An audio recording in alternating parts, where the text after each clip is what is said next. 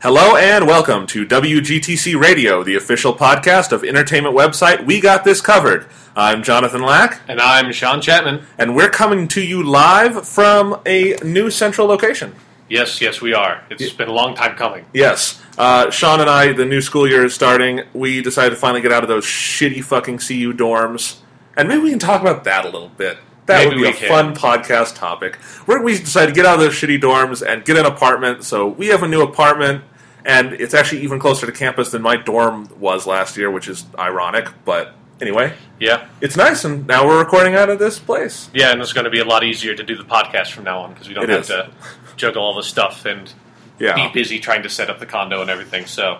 Yes, so it's all good. Now, the thing is, you may hear some new sounds in the place because we're near a street, and you may hear traffic every once in a while. It'll just be nice white noise, though. It makes us sound like we're, live, like we're in New York or something. It does sound like we're, covering, I don't know, some sort of big live event. Yes. It's like New Year's Eve. You can hear the cars in the background. Rockin' New Year's Eve with WGTC Radio. Coming to you live. Yes. Anyway, so that's what's going on in our lives. Today's episode, we're going to be taking it kind of easy, talking about various things. One of the main topics on today's outline is the Nintendo 3DS XL. It's Nintendo's new handheld console. It's their new variation on the Nintendo 3DS. And I really, I owned the 3DS when it first came out, and I bought the 3DS XL because it looked cool, and I'm going to have a review for you of that, and we're going to talk about the new game that came out with it, New Super Mario Bros. 2, although it didn't come with it. They could have bundled it in and saved some money, but no. They know Nintendo fans and Mario, it's like crack. They don't need to save you money on that. You'll buy it. That's weird because I always feel that it's like it should be just standard Nintendo policy to have every new console come out with the Mario game in the box. Yeah. That's how it should be. Yes. But sadly, no. Bought it at the same time, so it's all good. GameStop had a fantastic trade-in deal, so I do want to tell you about that right up front. If you are thinking about getting an XL, GameStop will give you $100 for your 3DS, and that's an incredible deal because it's going new for $160 right now. Yeah, wow. General GameStop policy for used stuff is we'll give you some pocket lint and a few pennies. I know. I don't usually trade in there, but for consoles, sometimes they try to make an effort, and so that was nice. Anyway, we're going to talk about that. We're going to talk about New Super Mario Bros. 2. And before then, we're just going to talk about some random topics. And we're kind of taking it easy this week because next week things get crazy on a couple of fronts. School starts for us, but who gives a shit about that? Yeah, I don't give a shit about that. I don't either. And I should emphasize we're excellent students. Well, we just don't give a shit. Yeah. Anyway, so that's going on, but more importantly, Doctor Who is starting soon, so we're going to have all this Doctor Who stuff to talk about when that starts, if BBC ever announces a start date. I bet BBC America is banging their head against a wall waiting for them to announce so they can start running promos and stuff. Yeah, do you know why they're not announcing when the next season starts? It's so crazy because they've already screened the first episode to critics. They've done the public press screenings. They've been very adamant it's starting soon. They've got BBC is running promos, I guess, nonstop for it. The marketing campaign is there. I just don't know, and I think it's one of those cases where Doctor Who is so omnisciently popular at this point. They don't need to. People will tune in when Doctor Who starts. They could not announce the date, and it would start, and someone would, they'd be like, Doctor Who's playing. Okay, we're going to watch Doctor Who. Seriously. So, yeah. Again, it's like crack for British people. And for me. Yes. And for me. And for Anglophiles in other parts of the world. So, we're going to be talking about that in the next couple weeks, and all sorts of other topics. It's sort of like the perfect storm is coming in. There's video games coming out. There's movies coming out. The video game season's starting up again. It's been really barren for a while. There have been a few fairly big releases that I haven't looked at, like Sleeping Dogs and Darksiders 2. But yeah. I thought about getting Sleeping Dogs, but it sounds really good. Yeah, it looks really, really awesome to me. Yeah, both those games do. If I'd known it was coming out, I would have put myself in a better position to spend $60. But I didn't. I heard about it, but then it wasn't until the reviews came out that it seemed like it was notable. Yeah, well, that game just kind of came out of nowhere, where it was in development hell for a really, really long time. It passed through a number of developers. It passed through a number of different titles. I forget. It was going to be a part of another. I think it was Streets of Hong Kong or something. I forget the name of it. It was going to be part of another franchise, and then they're like, well, this franchise really sucks, and so let's just make it its own game. But yeah, that's the thing to do. Yeah, Sleeping Dogs just came out of nowhere and is getting really good reviews. Yep. Same with Darksiders 2. So, yep, video game season's starting up again, so it looks like we'll have some more stuff to talk about on that front. Yep. And I guess I'll give you guys an update. Last week, Sean and I did our big overview of the Studio Ghibli Festival that's going on in Denver, and it started last weekend, and I've been to all 3 films that were this week's films, and it's a magical experience, I'll tell you. You hear the term, you're seeing a Miyazaki movie on a brand new 35mm print, and if you know anything about film, you know how cool that sounds, but it's not until you're sitting in the theater watching that you really just see how gorgeous it is. The Miyazaki film this weekend was My Neighbor Totoro, which is obviously one of his masterpieces, and just visually it's so powerful. And, I'd only seen the film on DVD, and it looks good on DVD, but you don't really notice how just incredibly detailed the backgrounds are until you see it on 35mm on the big screen. You can see every brush stroke, every line. It's just gorgeous. The colors are so vivid. And also, and this is something that I just hadn't thought of before because I'd only seen these films on home video, they're very obviously composed for big screen presentations. Yeah, I definitely got that sense when I was watching them. Yeah. Definitely there are scenes with Totoro where how he positions this giant, bear creature in the frame is for maximum visual impact on the big screen. And it's just really gorgeous. And the other 2 movies this weekend were Whisper of the Heart, which is another one of my favorite movies, and it was so much fun to watch. Went to that one with my brother Thomas. Well, and Totoro, and he hadn't seen either of them. And it was cool to just see those with someone who'd never seen them before and was getting to see them for the first time this way. Just magical experiences. And then the last one was The Cat Returns, which I want to talk about that one a little bit more. Okay. Because when we talked about it last time, I had actually only seen half the movie. I fell asleep halfway through and turned it off. And I was trying to tell you guys about it without that. And I feel bad now because the second half is where The Cat Returns becomes one of the single weirdest movies I've ever seen. So, Sean, you're familiar with the film Prometheus. Yes, I am very familiar with the film Prometheus. We've shouted about it. Yes. And we talked about how the last half of Prometheus, it feels like they're going with a different story every 5 minutes. Yeah. They just keep on dropping plot lines every 2 seconds. That's basically The Cat Returns, but in an entertaining way. Because the movie doesn't really start coherently, and you're not expecting a complex story from it. Yeah. But then in the last 45 minutes, she's taken to the cat kingdom, Haru, the main character, and she gets turned into a cat. And then she's really freaked out by that for a minute. And it's they go full horror for about 5 minutes, where one of her best friends is drowned in this vat of jelly. What? This cat who's her friend is drowned. Oh. It's still a grotesque image though. And then she's she's been turned into a cat and she's crying and the music is really intense and they're all kind of laughing and it's and up till then it was one of the most lighthearted Studio Ghibli movies. And it's what the fuck just happened? And then they go back to lighthearted because the Baron comes in and they do this dance and suddenly it becomes sort of this noir espionage thing again where the Baron is the private eye. And then it becomes a action thriller where they have to go through this giant maze to find the exit. So it's really Labyrinth. Confused right now. It's Labyrinth for a while. Then they have to climb this giant tower, and it just becomes an all-out action movie. And then it becomes at the end this really sappy romance where she's helping the prince and this peasant girl connect. And then it really does sound like you're describing 5 different movies. I know, and it's awesome because the thing is, they're doing each of them really well. Whoever the director was clearly understands the language of horror and mystery and action, and it's a really thrilling thing, but it makes no cohesive sense. And so it's you have to see this movie at some point in your life. It's so interesting. And on the big screen, it really is a beautifully drawn movie. It's got lots of great artwork and stuff, and the character designs are very different than anything Ghibli had done up to that point. They're very simple and sort of... And on DVD, I thought it was just poorly drawn, this was a low-budget one, but you can tell on the big screen and on 35mm, they were drawn for fluid motion, so you could do all these action scenes a little more efficiently, and it looks really cool. But it's a very different kind of movie for them. It is 10 different kinds of movies. Yeah, so, it just and all with cats. I can't emphasize that enough, how much cat-related humor there is in this movie. Are there a lot of weird cat puns? It seems that would be hard to get across in translation. Yeah, I think I got some of them just from my limited knowledge of Japanese, but, they were definitely simplifying the language, I could tell in the subtitles, but, yeah.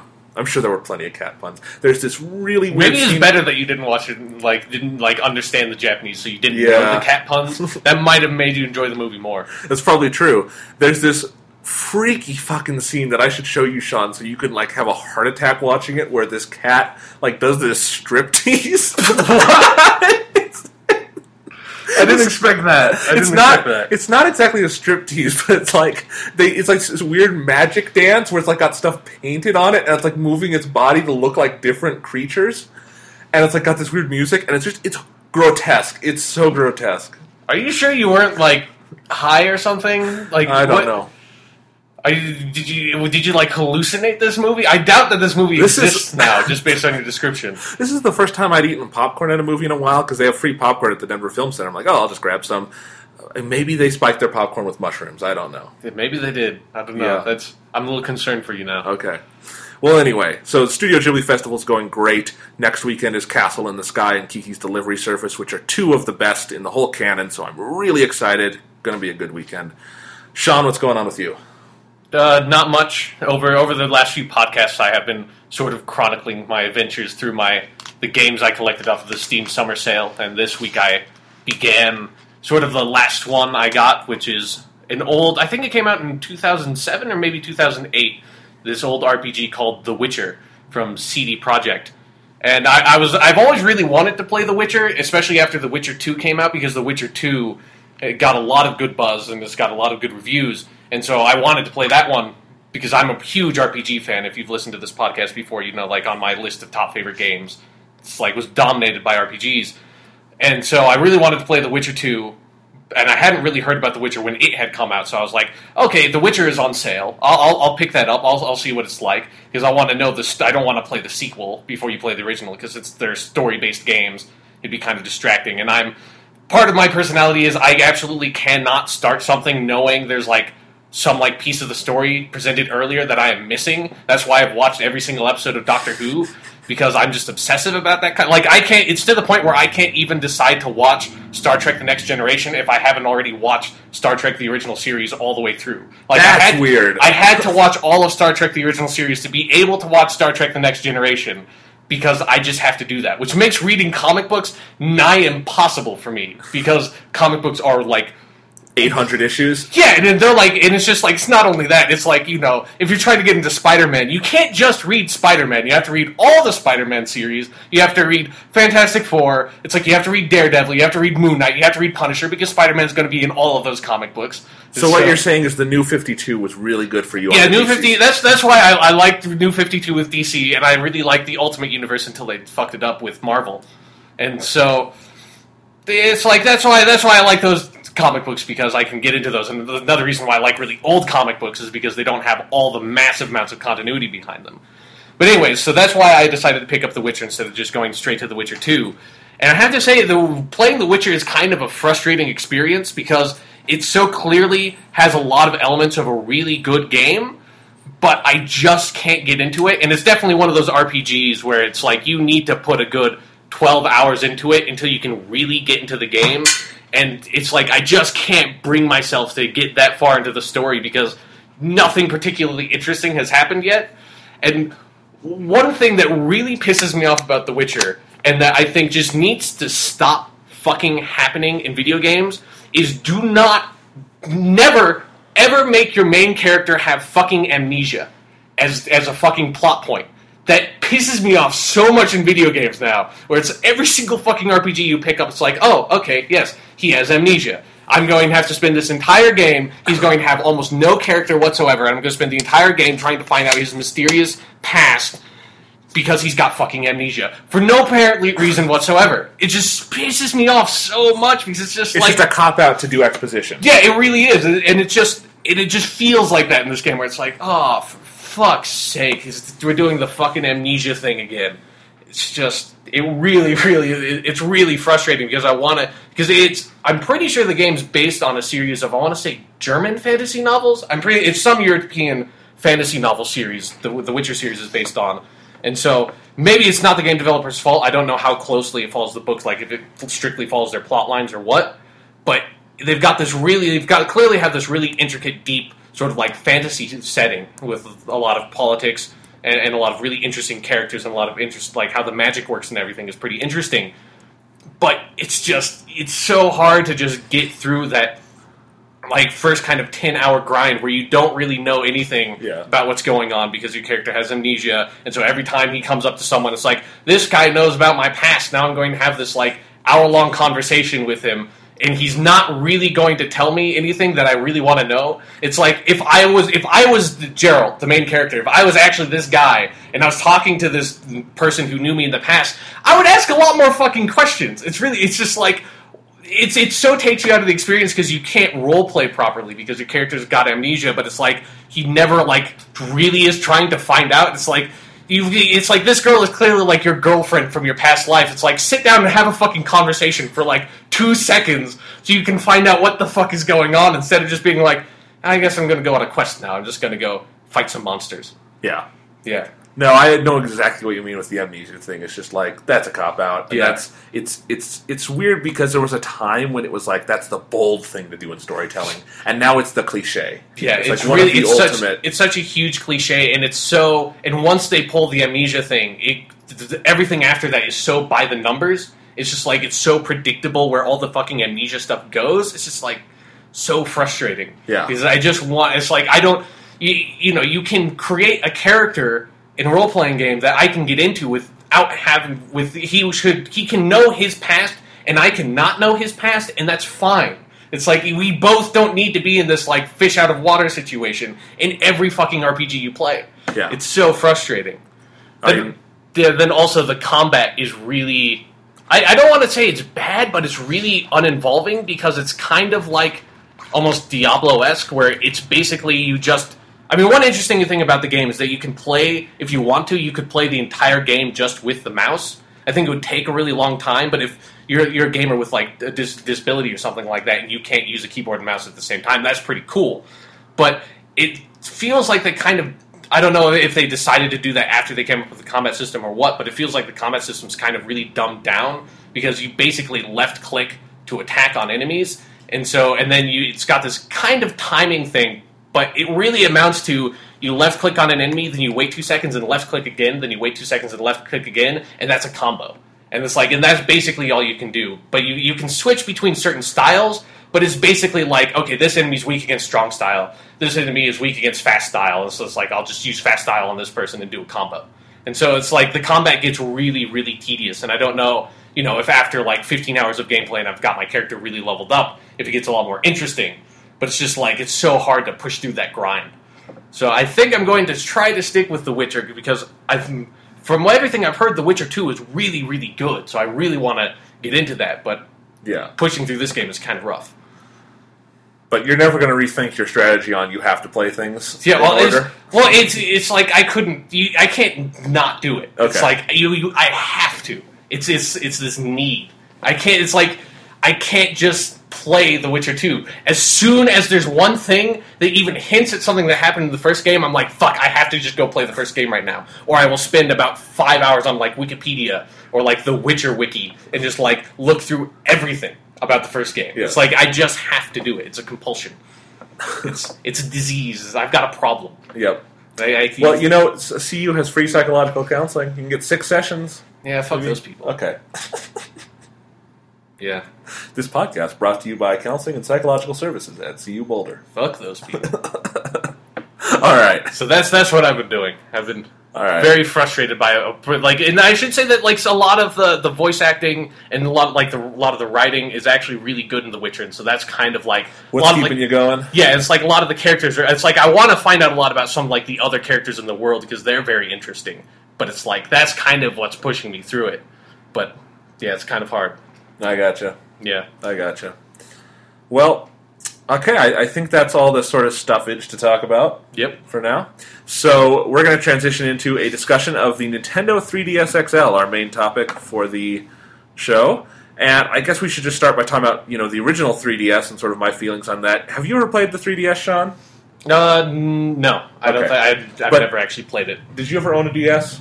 Yes, I owned the first generation original model of DS, and I played with it a little bit. But okay, I mostly only used it to play Game Boy Advance games, and I realized my Game Boy Advance SP was way better at that. It was, yeah. I just never really got into that sort of dual screen style of gameplay. Yeah. So it's like I never really checked out a lot of the really good DS games. It's sort of like a generation of handheld games I never did anything with. Yeah. Well, I definitely think maybe we should go back and just talk about this in terms of Nintendo handhelds. It's always been one of my favorite parts of Nintendo. I think they've always had it's been a good history from the Game Boy to the Color. And I came in I think my first handheld purchase was like the Game Boy Color right when it came out. So it was like that period where you had all the Game Boy library to play, and then the new Color games. Awesome generation. There were just so many fun games. And by that you mean there's Pokemon to play. There were a lot of other ones. Well, but you ended up, or at least for me, I know there were tons of really great games, but it's like, all I fucking played was Pokemon, and I played it a lot. Yeah, no, I had others, and I loved Pokemon too. But, I mean, those were great, but there were a lot of good Mario games. The Wario Land series was fucking incredible. I still play those. Like, they released them on the 3DS Virtual Console, and I have the first Wario Land there. It's so much fun. I love playing it.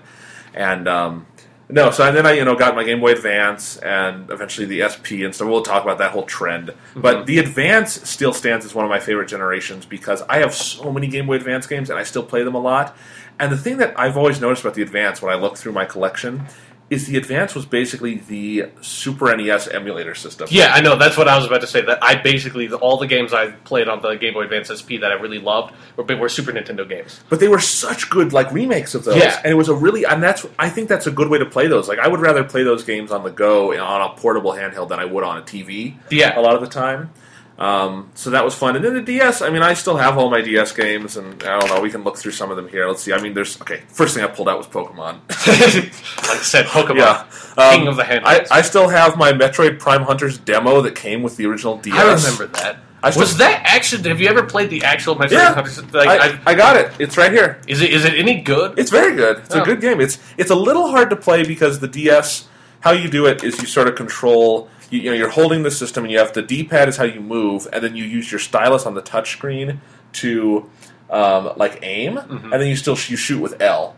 And it's a good control scheme, but it can hurt your hand after a while. Yeah. But it's a really intense game. It's definitely on par, I think, with that Metroid Prime generation. I mean, there were a lot of good Metroid games. So we got some other Pokemon games here. Yep. Let's see. It has one of my favorite Dragon Ball Z fighting games, Super Sonic Warriors 2. I played that all the time. It's a fun one. It has a lot of flying, fluid combat. It was just a fun one. The Final Fantasy remakes for the DS were sensational. 3 and 4. 3 had never been out in the U.S. before then. Yeah, like Japanese Final Fantasy 3, not Final Fantasy 6. And Final Fantasy 4, which is American too. And they were both remade in 3D, graphics, and they're beautiful games. Yeah, I have the Final Fantasy 3 one. I never got the Final Fantasy 4 one. 4 definitely took all the kind of mechanics from 3, the remake ones, and perfected them. Like, they moved it to the top screen and did more fight stuff on the bottom. But it was just, I mean, the sound, the images, it was just really gorgeous. So that was a good system for remakes and stuff like that. The Mario and Luigi RPG series, I have Partners in Time on that. That was a great game. They were really funny. Like, they managed to give Mario and Luigi these interesting stories that were actually kind of in depth, and then they made them really funny. So they were good RPGs too. Like, they had a really good RPG system. If you've played the original Paper Mario, it's kind of like that's that. What I was thinking. Yeah, original Paper Mario is awesome. Yep, Yoshi's Island DS is fantastic. It was originally called Yoshi's Island 2, and I wish they would have kept that because that's what it is. If you've played the original Yoshi's Island for the Super NES, that's sort of like one of the underrated gems of that period. And the DS one is even better, and it makes fantastic use of the dual screens, where you're playing on the top and bottom, so he'll just transition because the levels are play vertically and stuff. Well, they don't play vertically, but they have vertical components, so you can go top, bottom. Let's see, what else do I have here?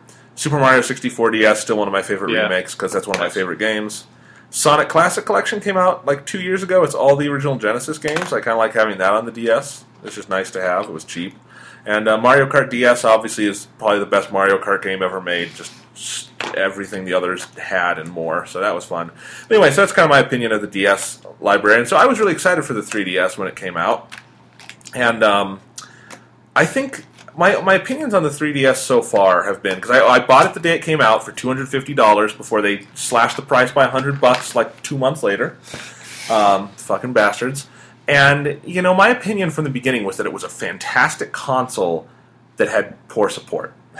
Yeah, that's everything. The 3DS is the only Nintendo handheld console that I haven't bought, and it really was kind of compelled by it. I was thinking about it, but the only game that I'd be interested in was the Ocarina of Time remake, but I don't really want to play Ocarina of Time with me. I want to, if Ocarina of Time, I want to sit down and play it. I don't want to have it on a handheld console. Which is one of the things the XL rectifies, which we'll talk about in a little bit. Makes it more substantial for just home playing. But anyway, Yeah, so and it's interesting because the arc of the 3DS, I think, again, when it came out, the system itself was just a fantastic piece of hardware. It had a generally good design. There were design choices I didn't like, and they've addressed those, and we'll talk about that. But overall, it was sleek looking. It was well built. It never broke for me or had any issues like that. They added the circle pad, which I really loved, which was like their version of an analog stick. It's the best portable analog stick I've ever seen. Like, I remember the PSP had. PSPS. Terrible one. Yeah. Yeah, it's terrible. But the one on the 3DS, and it's the same on the XL, so I can show this to you, Sean, just really good. It's like, it's got a good feel to it. It plays like a real analog stick. It's just that because it's on a portable, it doesn't push down. Mm-hmm. But other than that, it plays like any other analog stick, and that's one of the benefits of the 3DS. And then the 3DS had sensational graphics. I mean, really, really just good for a handheld. Big step forward for Nintendo. It was like, the Wii was a disappointment in some ways because it was like the GameCube 2.0 graphics. And the 3DS really was like, okay, let's step this up. It had like Wii-level graphics on some games, just really good graphics engine.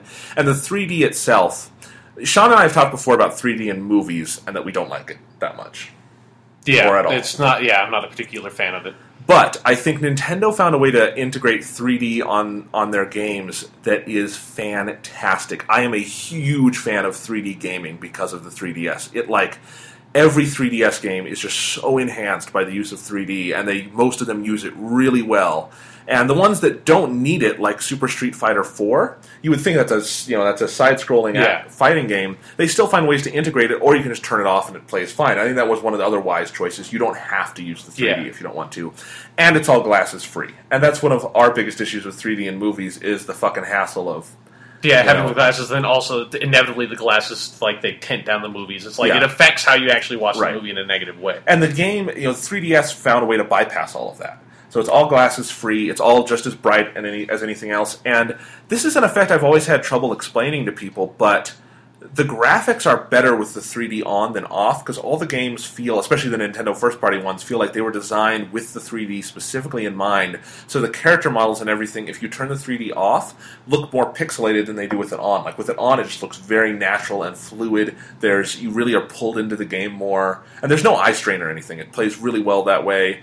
Sometimes I get a little blur, and I actually suspect that's because I have, astigmatism. I wear glasses and stuff, and I think that's more my eye issues than the gameplay itself, because other people say they don't have that. But it's pretty occasional, and it almost always, on the good 3DS games, works great for me.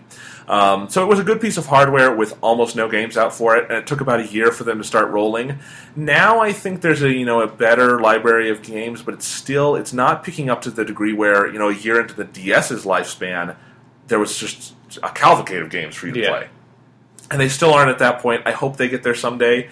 But recently, what I've loved about the 3DS is the Virtual Console system. It's excellent. It's got Game Boy games and NES games and some other stuff, and they're all really cheap. So I buy a lot of games like that, and it's just fun to have those games on the go and re-experience them. And it's a really good Virtual Console system they've got set up, and sort of how the games emulate on your system. There's you can have restore points and all these things.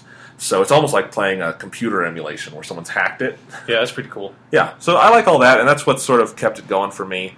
The XL is the new version, came out on Sunday in the US, August 19th, and I bought the red edition. And basically the big draw here is that the XL makes the screens, they're each 90% larger than they were on the original. So Sean's looking at this now. Yeah. So these screens were half that size.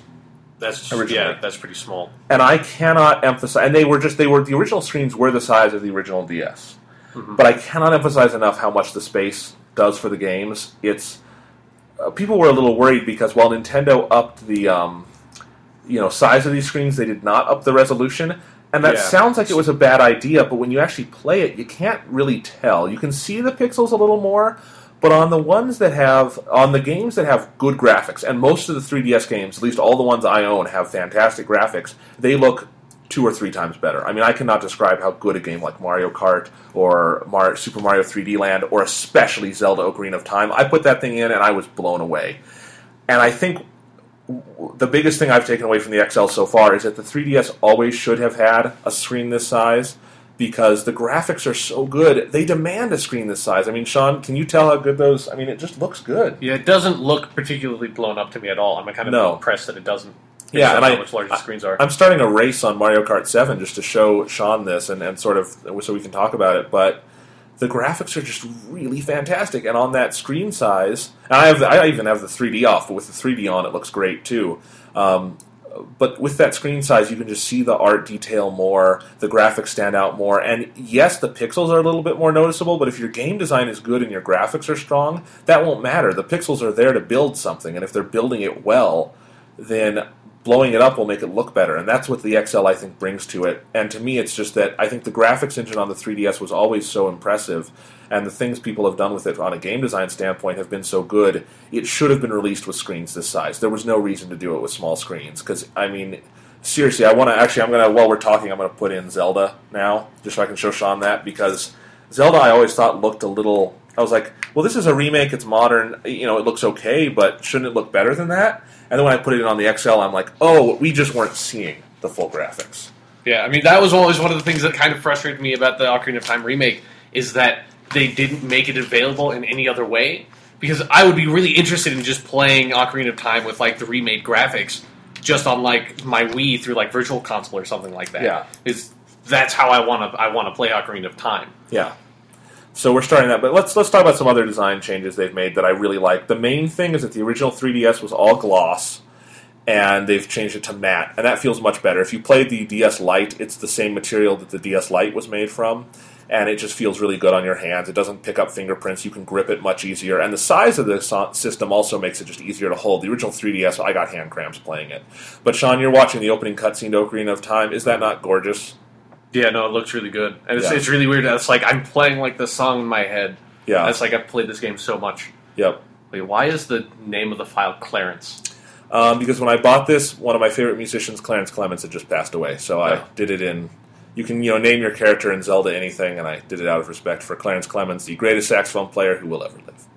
So, there's Zelda. That's actually Link.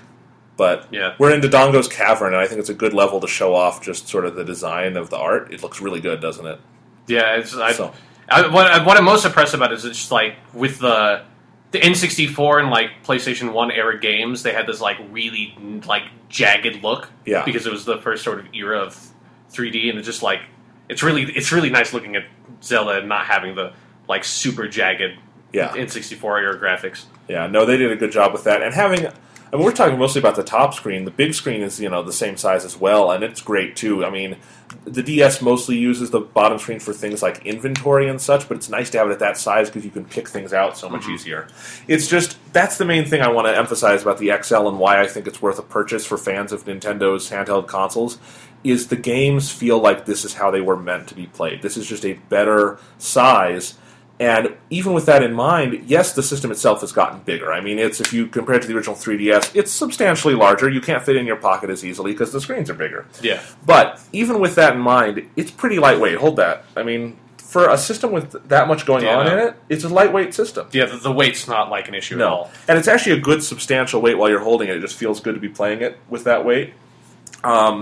Again, it's all matte surface, so it doesn't feel glossy, and it's very easy to grip. The original 3DS had the worst design decision I've ever seen on a handheld, where they put the stylus, which on the DS Lite and the DSi and all those, was on the side on the right, so you could just, while you're playing it, you're playing with the buttons, you pull it out, you use it, you put it back in. It was really easy. On the original 3DS, they had it to the left of the cartridge slot, and you could not get that with your right hand. So you had to use your left hand, but you're using your left hand to move your characters. And the whole idea behind that is that it was on the right because you can take your hand away from buttons. You can't take your hand away from the control stick.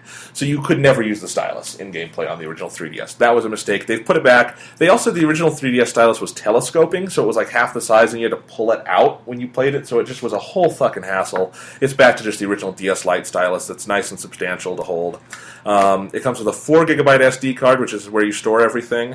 And that's an upgrade from the 2GB that came with the original. So it's nice that they actually give you the storage for it. Yeah, that's nice. Like, I don't know how much there's like sort of like memory in the case of like if you're buying like a virtual game or whatever. Right. You don't need that much. I mean, I had that 2GB card, and I'd only filled up about half of it I have like 30 games on here because when you bought the system originally, if you bought it for the high price, they did this ambassador program where they gave you 20 downloadable games.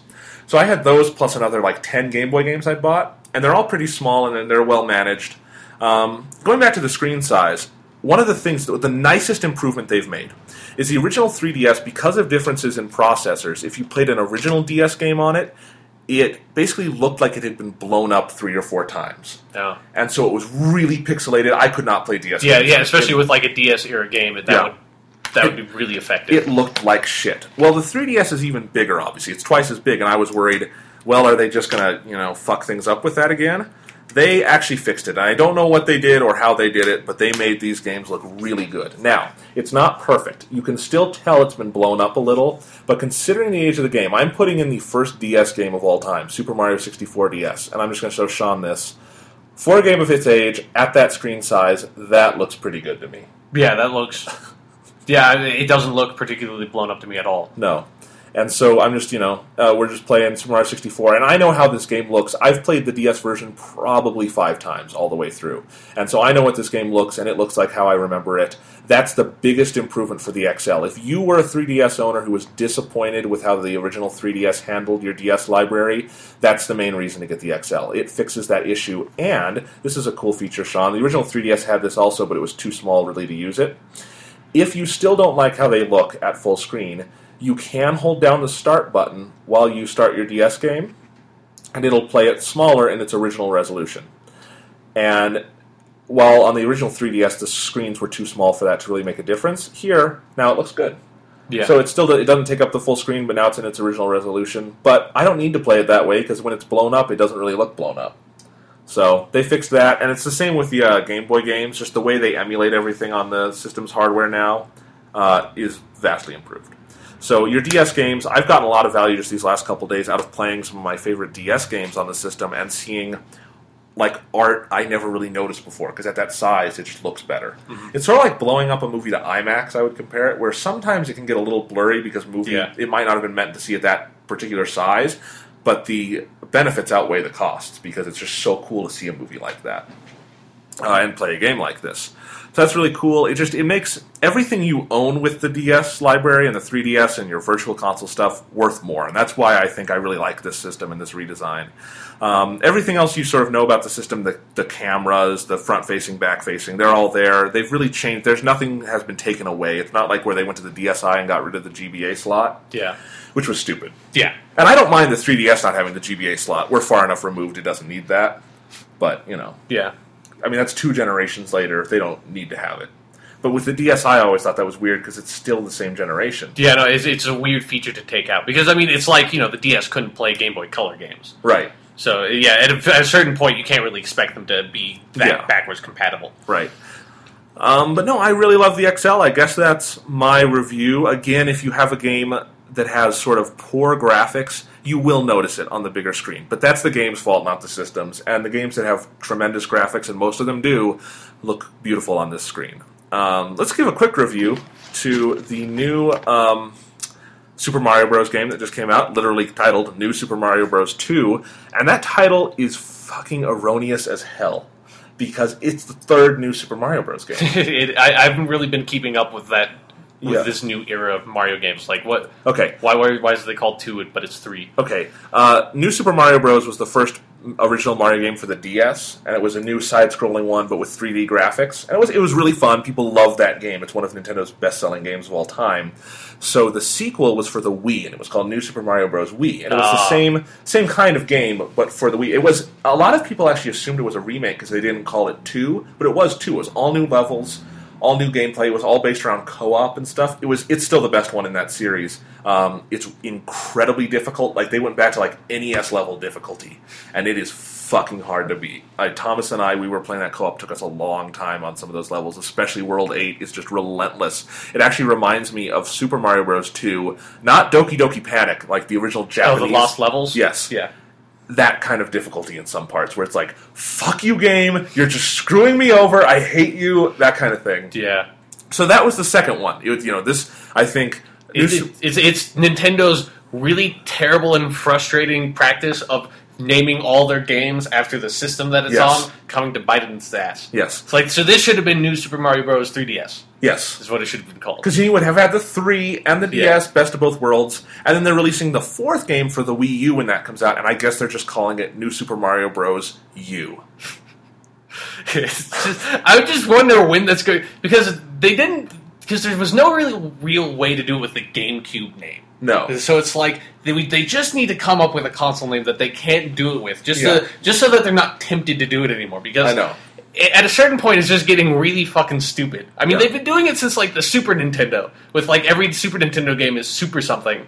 Yeah. Then Nintendo 64, everything's 64 something. The Wii, everything is something Wii or Wii something. Yeah. And it's just, the title, this is not any indication of the quality of the game, but it does baffle me because they have shown before a respect for numbering. Like, when they got to Mario Kart 7, they said, all right, we've had too many problems. Yeah. I still love that title. I know. It's like, has there ever been a Mario... Did they ever say that No. have a Mario Kart 2? No. It's like there's Mario... What was the second Mario Kart? 64. Yeah, 64 was the second one. It's like, just, Jesus. I know. But it's just sort of funny to me because they're like, okay, right, we've ran out of ones where we're just naming after the system. Let's just number it and make it clear. But it was the correct numbering. It was the 7th in the series. They weren't treating like the Game Boy one as a spin-off or something. So it was actually the 7th. But this is the 3rd, and it's like the Wii one... It was a Wii game. It wasn't like a spin-off title. It was a fucking console game. That was the second one. Why is it not called 3? What the... It's not the second game!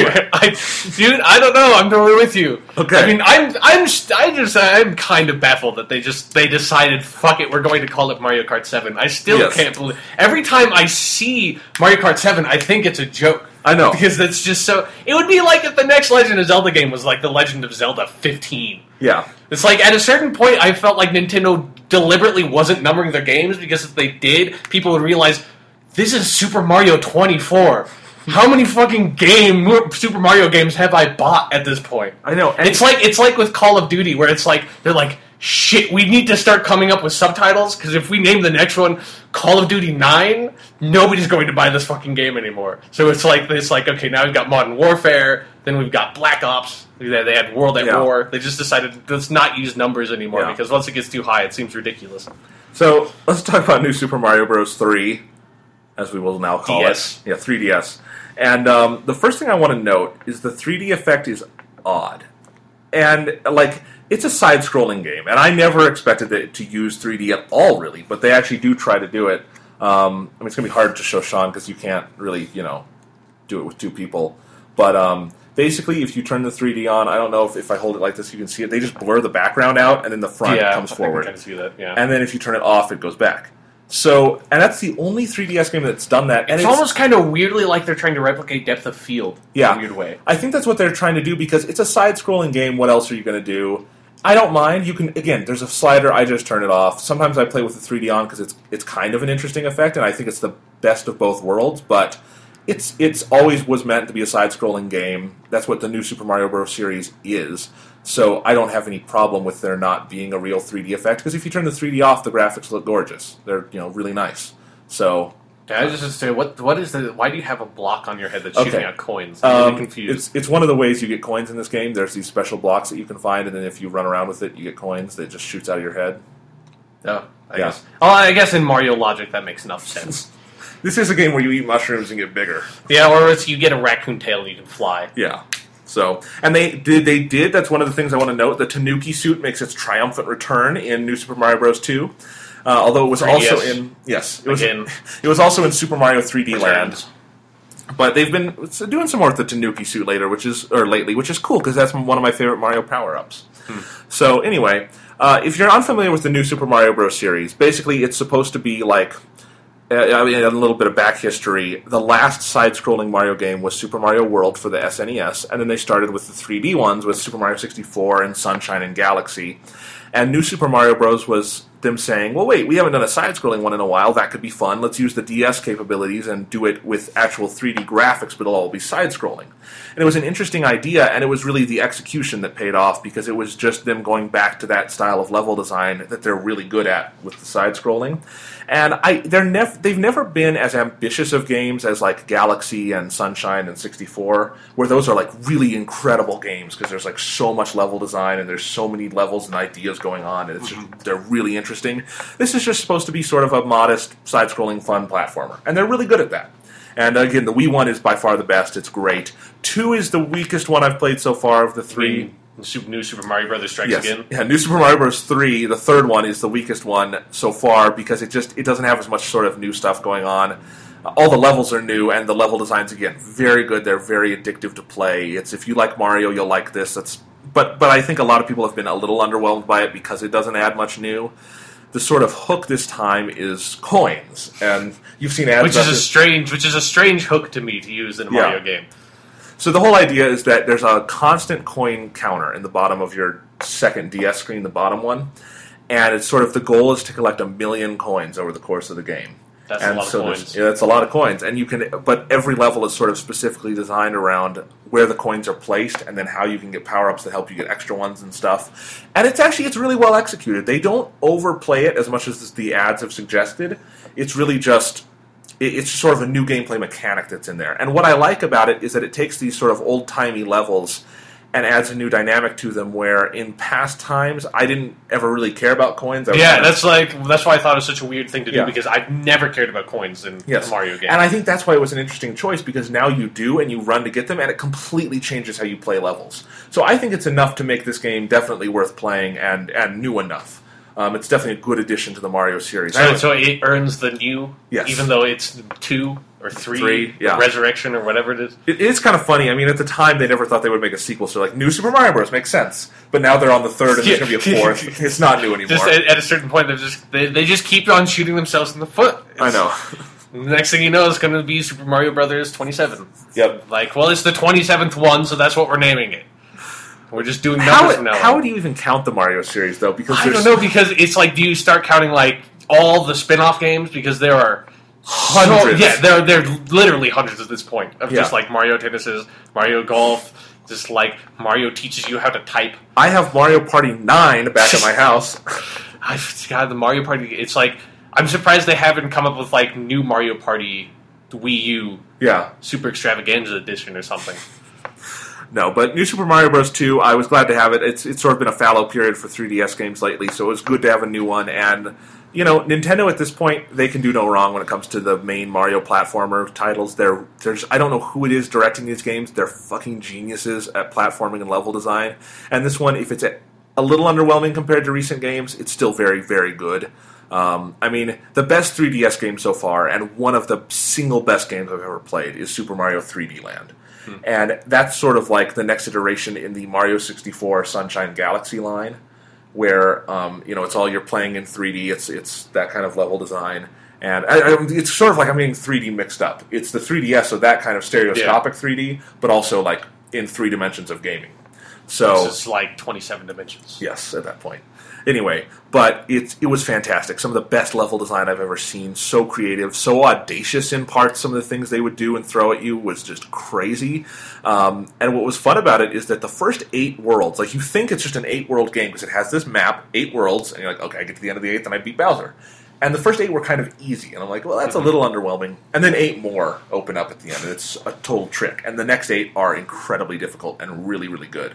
And so it took me a long time to beat. I spent all summer playing that damn game. And it was also easily the best use of 3D I've ever played, where you needed the 3D on to play it, because it was all based around depth of field and things like that. And it was a really fun integration of 3D. It proved to me 3D can be a gaming tool, not just a visual component. So that was really neat. And I get to play on the XL now, too. So anyway, that's the Mario stuff. That's the XL. Anything else we should talk about with Nintendo handhelds or anything?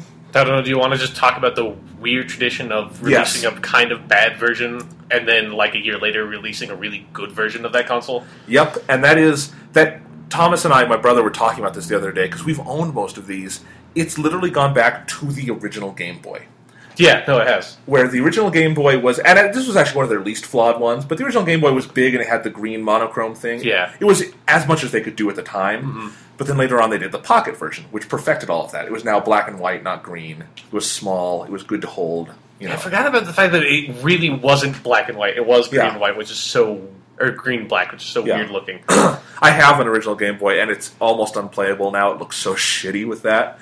But okay, so they fixed that. That was the second iteration. Then they did the Game Boy. The Game Boy Color had no second iteration because it was short-lived. Yeah, and it was almost it was weirdly, it's I don't know, the Game Boy Color is kind of weird to me. Yeah. And how it fit into, all the different iterations. But the Game Boy Advance, you want to talk about this one? Yeah, the Game Boy Advance is not I don't think the Game Boy Advance is terrible, but it's a weird. It's not a aesthetically pleasing design. No. I don't like how the Game Boy Advance looks. Where the screen is in the middle and the buttons are on either side. Yeah, it's almost kind of like you're playing it on like a on a Nintendo Entertainment System controller. It's like where it's just kind of it's a little more smoothed out, but that's kind of what it feels like. But then they released the Game Boy Advance SP, which is my favorite head because the one thing I don't necessarily like about the DS is that I don't just personally I don't like playing sort of like 3-dimensional games. Not like the 3DS 3D, but like, the Super Mario 64 type 3D. I like playing like 2D games, like old Final Fantasy games or old Mario games. For handheld. Yeah, for handheld, because that's just kind of it's easier for me that way. I can get into it, and it's a lot easier, especially if you're on the move to play a game that's in those 2 dimensions. So the Game Boy Advance SP is my favorite handheld system, and I still play it sometimes for like Pokemon games or like old Final Fantasy games. I break it out all the time. It's fantastic. Yeah, because it's like this little rectangular box, and it opens up, and it's got the screen, like the screen folds out, and the screen's up top, and then it's got like this little rectangle at the bottom that's a controller. And it doesn't look like it would be really ergonomically comfortable, but it really is. Oh, it's so great. It's a really comfortable system, but by far the single greatest improvement and what just like made handheld gaming possible, like I can't even imagine playing anything that doesn't have this, is the backlight on the screen. It's like going back and playing Game Boy Advance normal after playing on the SP. It's like almost impossible. It is. I don't even understand how I played those games back in the day, because it's like you'd have to angle yourself just perfectly where you're getting enough light on the screen, but not too much that it like overblows everything and you can't see anything at all on the screen. Well, here's something we should note. The original version of the SP had a front light, and at the time that seemed like the most ingenious thing ever. It looked awesome. It perfected the Game Boy Advance formula. They later went back and redesigned the SP, though, with an actual backlight with 2 levels of light, and that one is much improved. That's the one I own now. I rebought it, and it is my favorite handheld. I'll just say that, too, along with Sean. Because, especially with that actual backlight, everything looks so gorgeous. It's so well lit. The graphics shine through so well. And it makes your Game Boy and Game Boy Color games look so beautiful with that light behind them. Yeah, it's so, Game Boy Color games look so much better with you being actually able to see the graphics. Yeah. And then also, it's really compact, so it is something that you can just, like, fit in your pocket and pull out whenever you need it. That's what I love about it, and again, it's my favorite also just because the library is so huge. It plays Game Boy, Game Boy Color, and Game Boy Advance. Yeah. And that's thousands of games. Yes. So, like, I still use it all the time for my whole giant library of those, and it's what I play it on. I own my Game Boy Color and my Game Boy just for sort of nostalgia's sake, but I never use them because they don't have a backlight and they're not as comfortable. Yeah. So, SP was awesome. Yeah, the Game Boy Advance SP. I mean, it's so much better than the Game Boy Advance, just like aesthetically, ergonomically, and in just the actual design feature of having that light so you can actually see things, which is seems so stupid that was. I don't know like where the technology was at the point, but it might have been impossible. It's like I can't imagine how handheld gaming caught on without that light. Like I still don't understand how I was able to play those games. Right. Well, anyway, the Game Boy Advance, we should note, also started. So it started this whole trend of the second iteration is the best. Yeah. It also started the trend where the third iteration was shit. What was the third iteration of the Game Boy Advance? I don't even remember this. The Game Boy Micro. Oh, holy shit! I forgot about that. I am ashamed to say I bought a Game Boy Micro. I didn't even know anybody bought that. I thought this awful. It was awful. It's do you want? It's like, do you have like no pockets? It's like, where do you just have to like? You would never have any pockets, but you always need to have a Game Boy with you. So it's like you need something that can comfortably fit in your pants. It's basically, I think that's what the Game Boy Micro is designed for. You can smuggle it into prison through your ass. Yeah, it's like who needs something that small? It didn't make any sense. It was already a portable device. If you don't know what the Micro is, it was. It basically took the original Game Boy Advance design, made it like a third the size with this tiny postage stamp screen, and only played advanced games. And I think I was just brainwashed by Nintendo Power at the time because I actually owned that magazine, and I got one, and I felt awesome. You owned Nintendo Power at the point where they were making the Game Boy Micro? Yeah. Are they still like? Yeah, they're still doing it. It's a good magazine. It's just at that point. But it's like at this point, why do you need to buy a magazine anymore? Well, I mean, we're getting time mixed up. This was back in like 2002. I mean, was it that early? Man, yeah. Fuck. Game Boy Micro. Yeah, I mean, I can look up the date, but I know the DS was 2004, so it couldn't have been later than 2004, right? Anyway, so Game Boy Micro was a honking piece of shit. September 2005, that does not seem right. When did the DS come out? I don't know. We're looking this shit up. Yeah. Anyway, but yeah, so the Game Boy Micro was 2004. So I owned a DS and I bought I am a terrible human being. I thought the Micro came out later than when you said. What the fuck did I do? Yeah, why? Like, what's the point? I don't know. So you already owned what, like 3 consoles that could play the Game Boy Advance games at that point. One of which was absolutely incredible, and then you bought a tiny little shitty version to play the games that you could play on 3 good consoles at that point. Why? I don't know. I do not know. Did you have to smuggle Game Boy Advance into prison? Like, is maybe that what happened? I don't know. Maybe I took stupid pills that week or something. Oh well. Anyway, I don't know who you are anymore.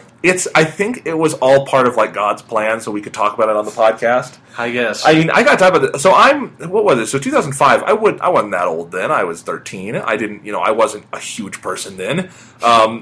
But my point is, that I was more of a kid, which is the demographic for that, and it was small, and my hands still did not fit that thing. Like they were so big, they were like covering the screen when you played it. It was like so hard to play.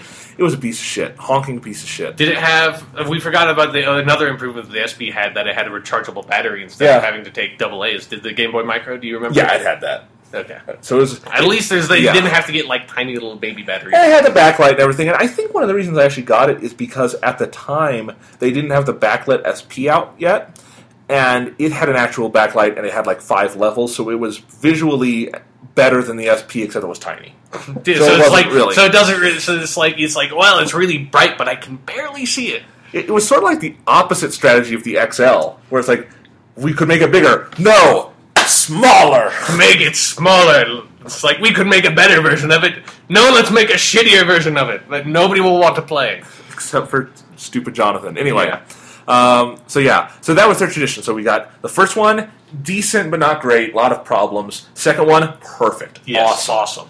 And then the third one, what the fuck? And I think that's basically what the DS did Third too. one, scam. That's what it is. The Nintendo DS...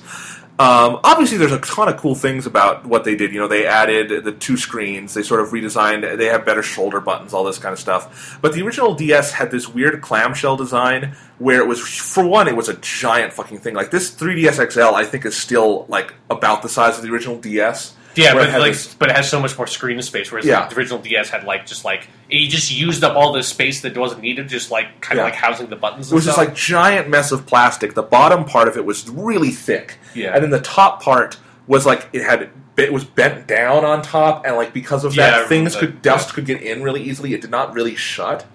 All these issues, and it only had 1 backlight level, and it was really dim. Mm-hmm. And then the DS Lite came out, and the DS Lite is the same. It's the same level of quality as the SP. It's just incredible. It was like an Apple product where it was all white, it was all seamless.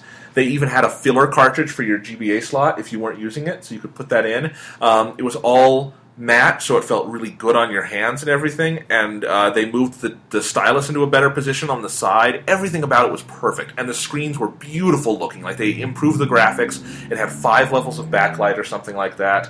Just looked really good. Everything was perfect about it.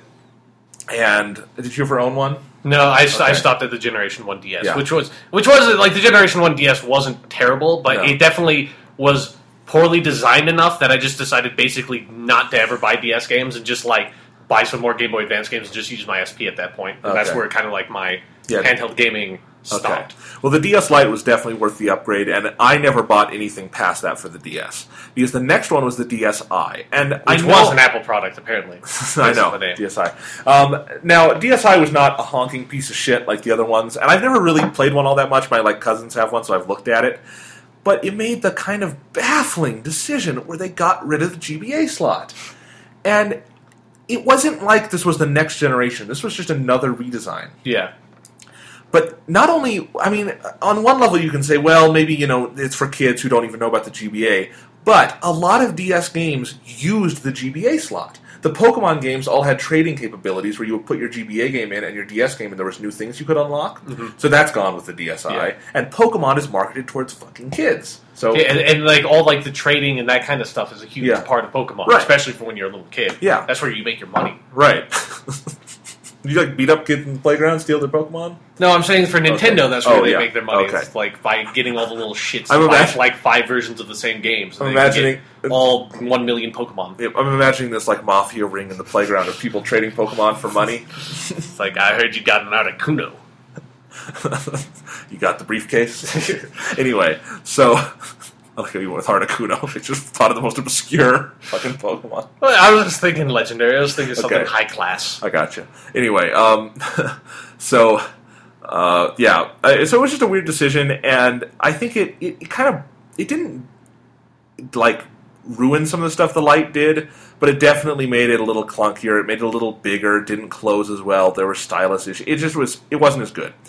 And I guess there was also a 4th iteration that I never got called the DSi XL, where it was like the same idea behind the 3DS XL, where they took the DSi and gave it big screens. People liked that one. I never played it, so I can't comment on it. So, I guess the 4th iteration was good, but still had no GBA slot, which just seems baffling again. So yeah. So it was the same thing where the DS and the DS Lite was good, DSi was bad. And then now we got the same thing where the 3DS, which was actually probably the best like starting point system because the 3DS had not all that many problems in terms of just design. Yeah, it was just the games. But at the XL, I mean, Sean, you can already tell from we've done this podcast how much of an improvement this thing is. Yeah, no, it's a lot more impressive system. Yeah. So, anyway. Now we just have to wait for the 3DS XX New L and see how the honking piece of shit that one will be. I know. I wonder what they're going to do. Like, are they going to remove the 3D? They're gonna take away the 3D and put in a GBA slot instead. That would be funny. I do think it would have been cool if for the XL they could have found a way to put the GBA slot in to make the ultimate Nintendo handheld. Like it could play everything they'd ever released. That would be awesome. Yeah. It would be unfeasible, but... Yeah, it would probably cost a lot of money. Yeah. And it would probably be really big and unwieldy. It would have like 5 different slots. Yeah. Well, it's kind of funny. We were talking about the GBA slot and why it was weird to remove it because you needed it. That's actually something I'm thinking about on the Wii U also, is they've removed GameCube functionality. Oh, have they? That makes no sense, because think of how many Wii games use the GameCube controllers. Yeah, no. It's like... Although, I should say that it's like... It always... Every time I realize with my Wii that I can play GameCube games on it, I feel a little bit surprised just because the GameCube discs had those like the tiny little shitty discs that I have no idea why they did that. No. But it's just like... And then every time I'm like, oh man, I kind of want to play Mario Kart Double Dash, but... Oh wait, holy shit, I can't, because my GameCube is like basically busted at this point because it's so old, and I was like, oh yeah, I can play it on the Wii. Well, that's really like... I can just put this little tiny disc in the normal disc slot, and it just sort of goes in. And every time I feel like this is going to get stuck in there, and my Wii's got to break now. We play GameCube games in it all the time. It doesn't break. It's like the special occasion that I decide to play an old GameCube game. I'm just always just amazed. I'm like, I can't believe this works. This totally should not be working right now. But it was kind of funny because the whole Wii was designed basically as a GameCube redesign, where it's got everything that GameCube could do. It's got all the same controller slots, memory card ports, all of that. And graphics quality. Yeah. So who knows? I don't know why they took it out. But no, it's just like with the GameCube disc. It would be like if you had like a normal Game Boy Color and then you dropped like a DS chip into the port and it just somehow magically played. That's what it feels like to me.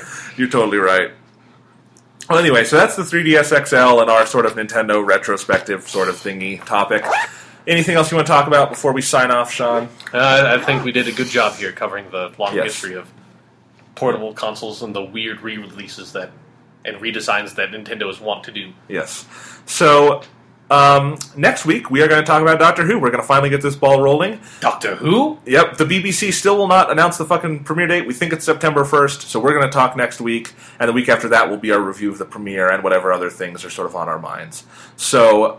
Next week's just going to be a Doctor Who celebration because, let's face it, whenever we talk about Doctor Who, it's a celebration. Yes. I'm going to bring my toy Sonic screwdriver, and Sonic's going to... Sonic. I called you Sonic.